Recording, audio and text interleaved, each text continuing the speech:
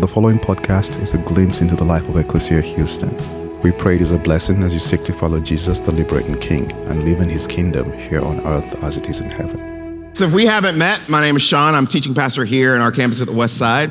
We're glad to have you with us. And as we open the scriptures together, let me ask God's blessing on our time. God, that you would be with us is our deepest prayer. In joy and in sorrow, in suffering and hope, that we would know that your presence abides in us and around us and through us. And God, we would ask that you would give us ears to hear what you are saying to us in all the different places and spaces from where we arrived this morning. And toward that end, God, I pray that you pour through me the gift of teaching, that everything said here be from you and because of you and guiding us towards you, Lord, as we partner with you to bring about your preferred future for all of creation. And we ask it in the name of the Father and the Son and the Holy Spirit. Amen. So probably like many of you, I grew up in the church, like born on the pew every Sunday, back in my day, every Wednesday night. And one of the early memories of my life in the church where I grew up in Goshen, Mississippi, is our Sunday morning Bible class. That's how old I am. We did not have kids spaces. We had Bible class. And in that Bible class, there was a poster on the wall. And on that poster on the wall was everyone's name who was in that grade in that Bible class. And this is where I became a 3 on the Enneagram. Because I learned early on that if you did the right things, they would put a gold star next to your name on the chart. And if you got enough gold stars, then you would get some reward or some privilege. And so you got gold stars mainly for 3 things. You got a gold star for attendance. So I wanted to be there all the time. I really think that's a practice we ought to bring back. You got a gold star if you brought your Bible. I have 2 teenage girls. They cannot tell you right now where their Bibles are, because they say, well, it's just on my phone. But in my day, you brought your Bible, you got an extra gold star, and then you got another gold star if you had memorized your memory verse for the week. So every Sunday in Bible class, they would give us a memory verse, and we spent the week memorizing that verse. We'd come back the next Sunday, say the memory verse, and you got another gold star. Now, I did not know as a child that Sunday school was different from regular school. So I studied for Sunday school. Like nowadays, you show up at church, everybody loves you. Not then. You had to know some stuff. And what that did, though, over time, was it gave me an imagination, not one that's terrible or horrible, but not the fullest imagination, but that the Bible primarily was about data and mastering the data and knowing the text. And I'm really grateful that I know the Bible and that I grew up knowing the Bible. But what I learned about the Bible was just to know the contents of the Bible. And knowing the contents just isn't enough. And the reality is that even people who think they know the content, know the data, actually when they get up to talk about the Bible, they're always talking about more than the contents and the data.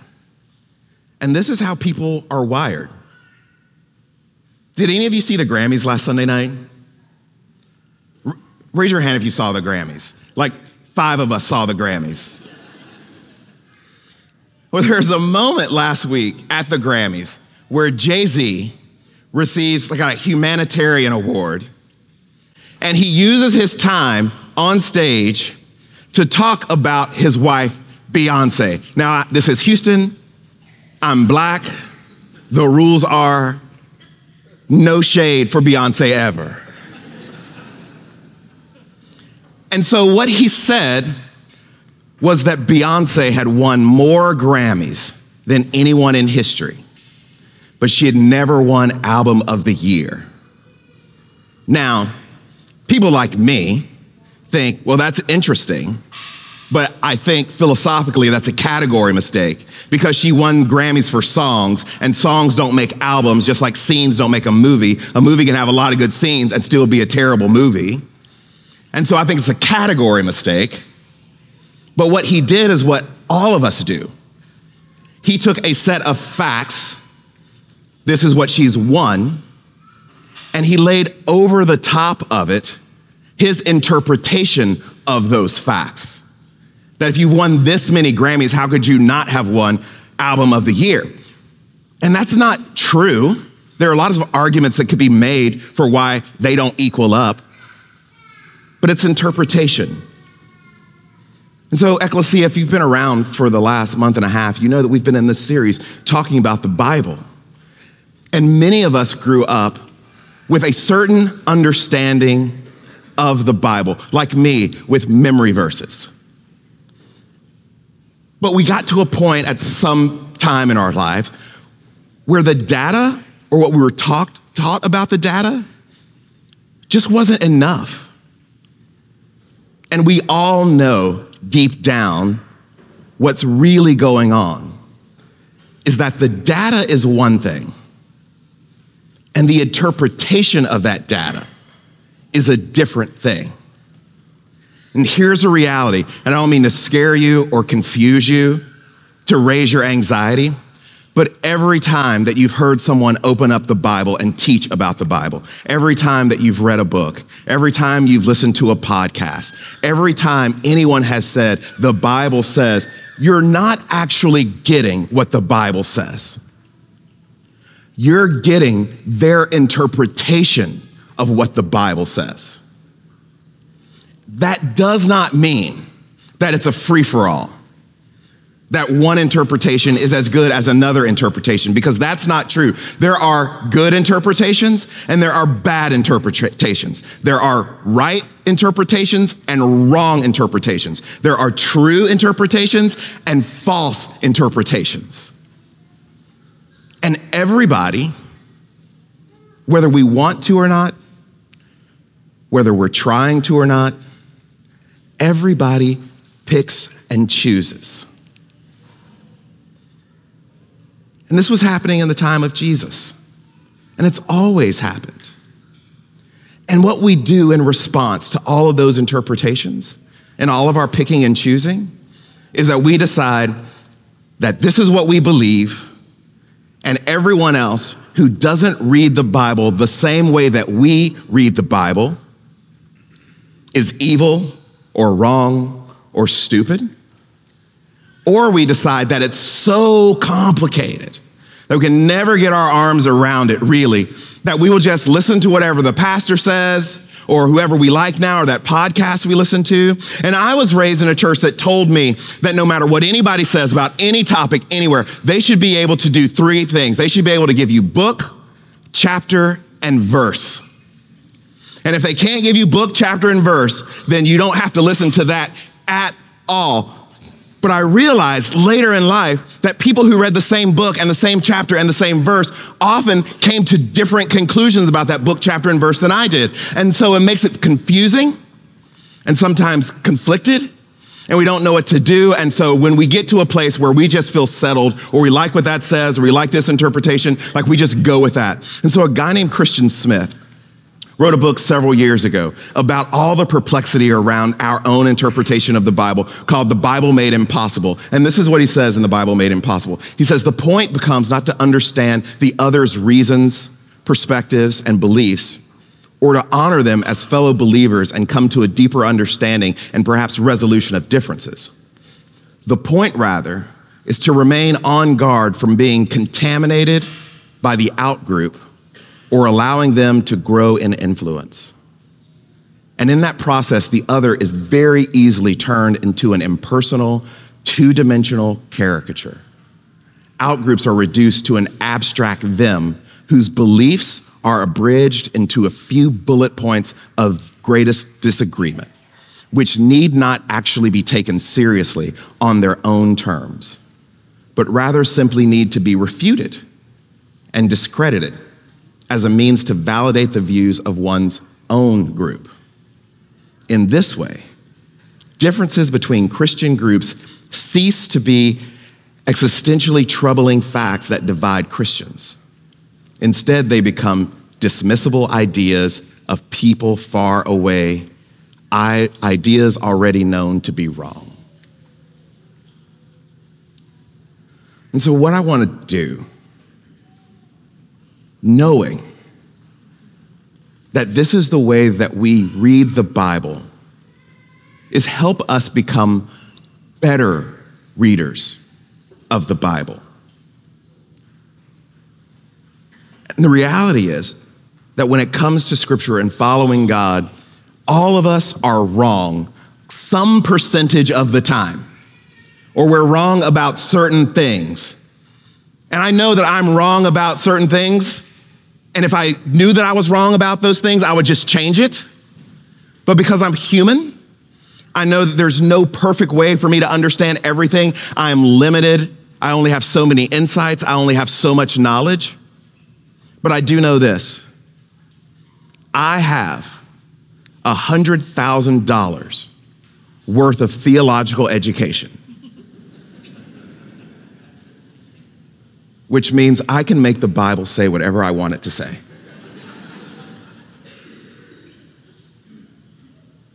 And so I have to, you have to, have means and ways of being good Bible readers. That's beyond just mastering the data. So Jesus talks about it this way in John 5 when he's talking to the Pharisees. He says, there's another witness standing in my corner who is greater than John or any other man. That the mission that brings me here and the things I am called to do demonstrate the authenticity of my calling, which comes directly from the Father. In the act of sending me, the Father has endorsed me. None of you really knows the Father. You have never heard his voice or seen his profile. His word does not abide in you because you do not believe in the one sent by the Father. Here you are, scouring the scriptures, hoping that you will find eternal life among a pile of scrolls. What you don't seem to understand is that the scriptures point to me. Here I am with you, and you still reject the truth contained in the law and prophets by refusing to come to me so that you can have life. And Jesus is telling the religious leaders and the religious followers of his day, if it doesn't lead to Jesus, you don't know how to read the Bible. You don't know how to read Scripture. So, I'm gonna give you 6 tools to become better Bible readers. And the first is that good readers read on their knees.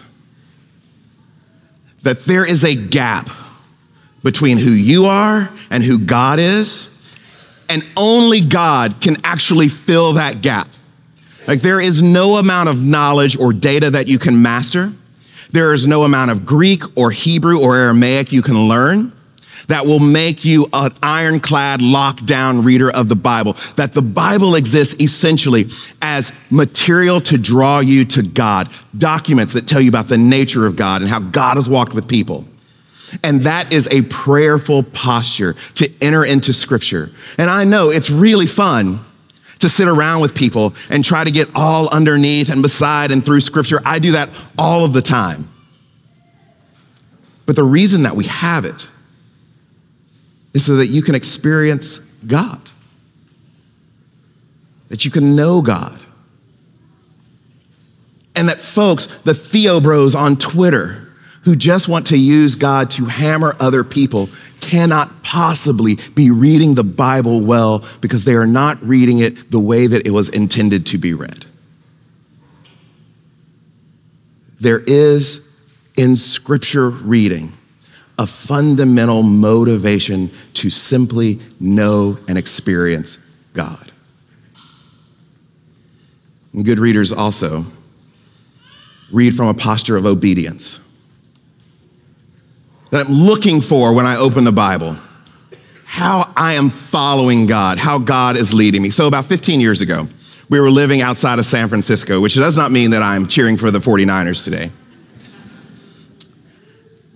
And I was approached by a book publisher, and there's this guy who has made his entire career writing about the Bible, inconsistencies that he sees in the Bible, inaccuracies in the Bible, and his publisher contacted me and wanted to know if I would endorse the book. So I get asked to endorse a lot of books. I don't typically endorse books unless I know the person. I didn't know this guy. And I said, no, I don't want to do this because all his book is trying to rip apart scripture and see where, well, the Christians are wrong about this, and this is what history says, and this is what science says, and all of that. And they said, well, will you write a refutation of the book? I said, no, like that gets me nowhere. And then I wonder, how much are you paying for that? But I didn't do it. Because here's the reality. Someone who is not intending to obey the scriptures cannot possibly be a good reader of the scriptures. Because the Bible is not what so many people want to make it. The Bible is not a science book. The Bible is not a book about great philosophy. And for all of the people, for their own reasons, who are scouring the world looking for Noah's Ark, like that's not the point of Noah's Ark. And there are 0% of people who will find God because someone found Noah's Ark. And that's not to say that there haven't been people through history who have opened up their Bible and they were agnostic or they were an atheist and they read the Bible and they came to belief in God. Like that happens. But that's not primarily what the Bible is for. It's for telling us who we are and how we're made, how we best thrive and love one another and care for one another. We read from a posture of obedience, not refutation. And that's when we discover the beauty of the scriptures. And this is why Jesus says, after so many of his teachings, this is why Jesus says, for those with ears to hear. It's for those with ears to hear. Maybe you've had this experience where you've read a book or watched a movie and you just hated it. And you came back years later and you watched that movie or you read that book, and then you're like, why didn't I like this the first time? This is great. And the reality of that experience is like you just weren't ready for it then? Like you just didn't have ears to hear then? A friend of mine in Austin for years ran a book club for adults called Required Reading Revisited. And it was just all the required reading that you had to do in high school that people came back as adults and finally read and go, oh, this wasn't the terrible experience that I thought it was. Life changes. We change. We have different experiences. And the scriptures are for those with ears to hear. The scriptures also mean that we read them with confessional hearts. One of the great stories for me in the New Testament is that of Zacchaeus in Luke 19. And this is how the beginning of that story goes. It says he, talking about Jesus, entered Jericho and was passing through. And behold, there was a man named Zacchaeus. He was a chief tax collector and was rich. And he was seeking to see who Jesus was. But on account of the crowd, he could not because he was small in stature. So those of you who grew up around the Bible know that story of Zacchaeus climbing up in a sycamore tree and spotting Jesus and Jesus spotting him. And Jesus says, I'm coming to your house for dinner. And Zacchaeus has this moment, this transformational moment with Jesus. But why is Zacchaeus there? He's there to see Jesus. And the end of that story, after having an encounter with Jesus, Zacchaeus decides to right all of his wrongs. that he realizes that through this encounter, that I am not who I want to be. And I'm not just here to push back and to argue. Like when I coach, when I teach preachers, I say there's part of your sermon every week that has to be overcoming objections. And the reason that has to be a part of what every preacher in the world has to do is because you all have objections. Because it's hard to be confessional and to say, that's me. That's where I've missed the mark. That's where I'm wrong. But when you enter into reading the scriptures, we read with confessional hearts. It might just be true that if you believe in God, that God knows more about how to live than you do. And when we open the Bible, we are seeking to discover what that is. That Jesus knows more about living. That Jesus is not stupid. That Jesus is not naive. And Jesus might have something to say about me. Another step to becoming a good reader is to let the text have its own voice. So that means that the Bible, as much as we might wish it were otherwise, was not actually written to you. Like it did not arrive in your mailbox last week, that it has a context, that there are certain things happening at the time that the Bible is trying to address. Universal things, events that we all experience. So it has a context, it has a history. What's going on in the world at the time? Why are people like this? So yeah, your senior year, when you're signing yearbooks and you put down Jeremiah, for I know the plans I have for you, that's not actually for you.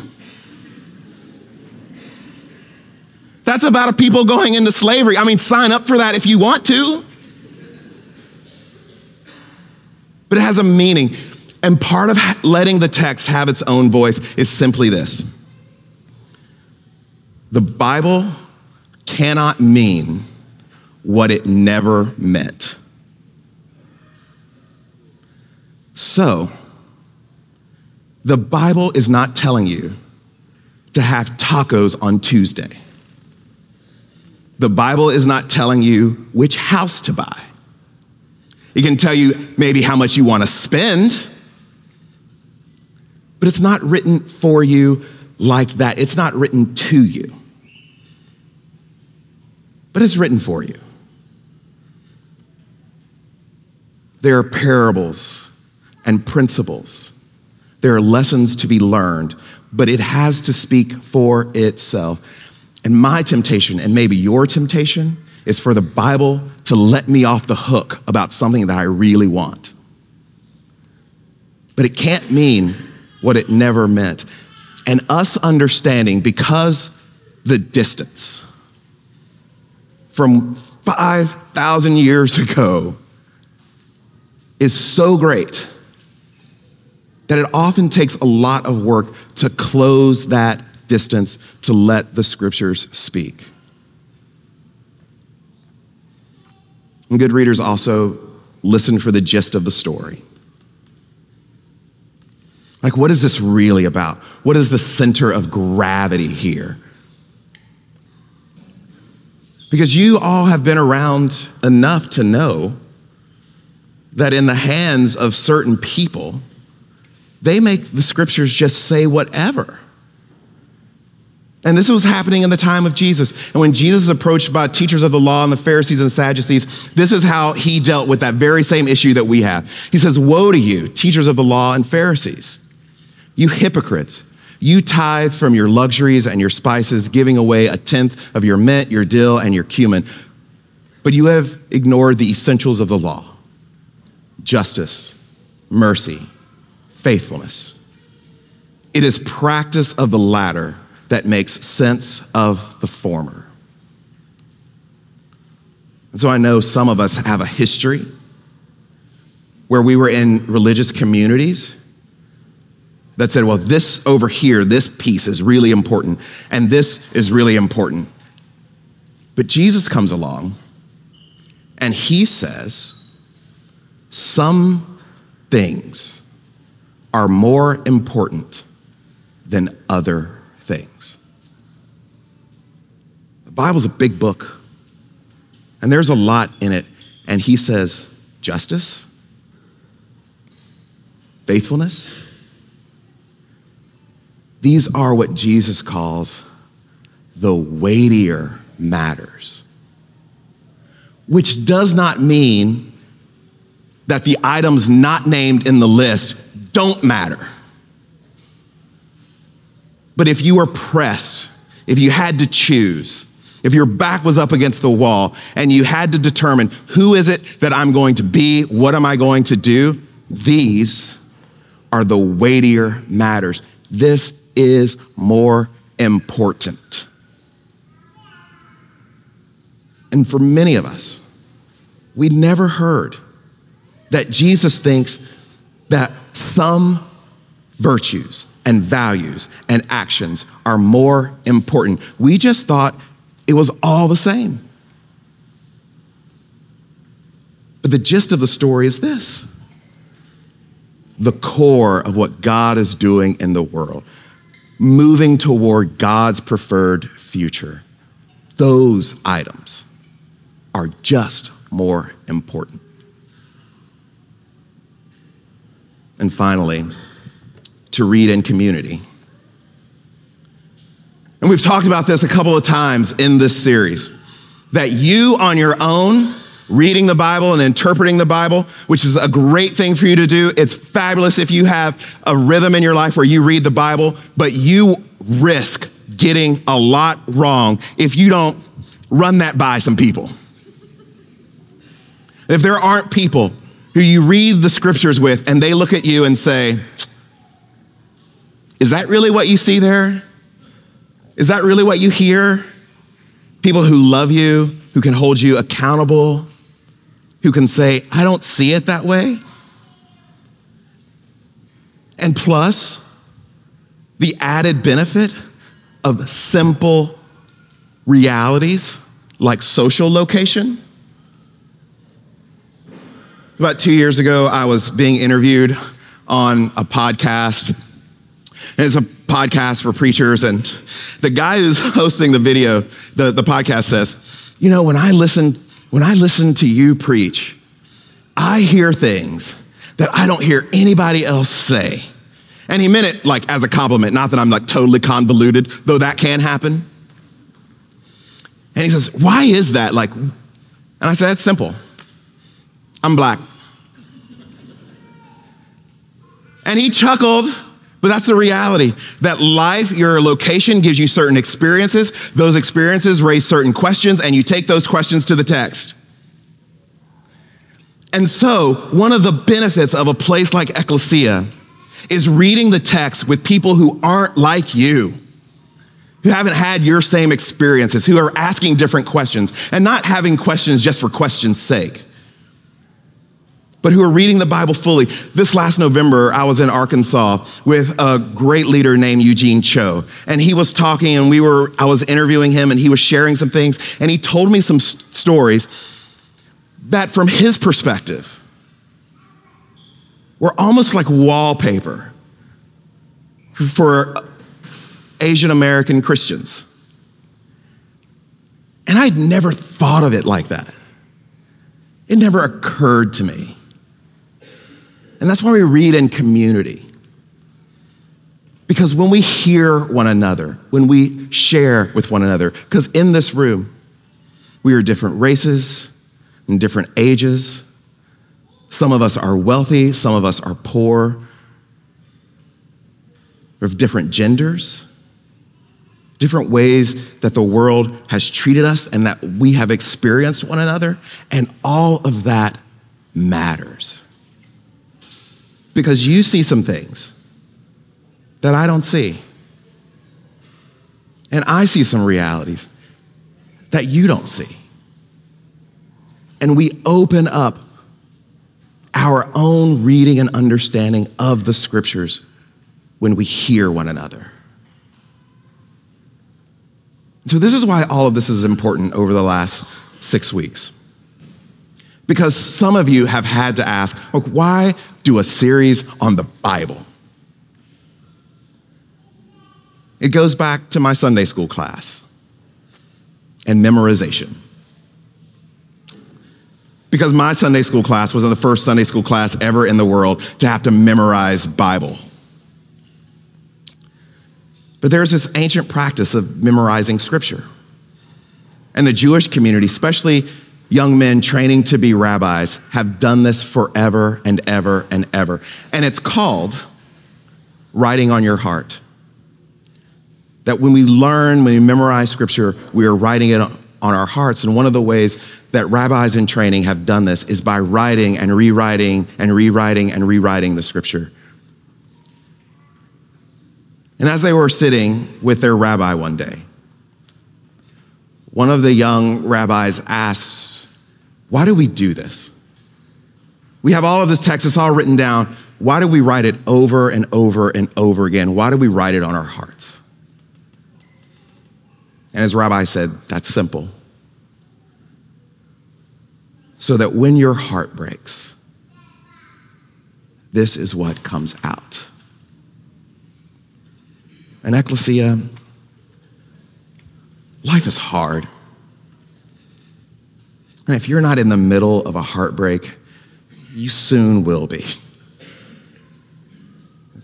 You will lose someone you love.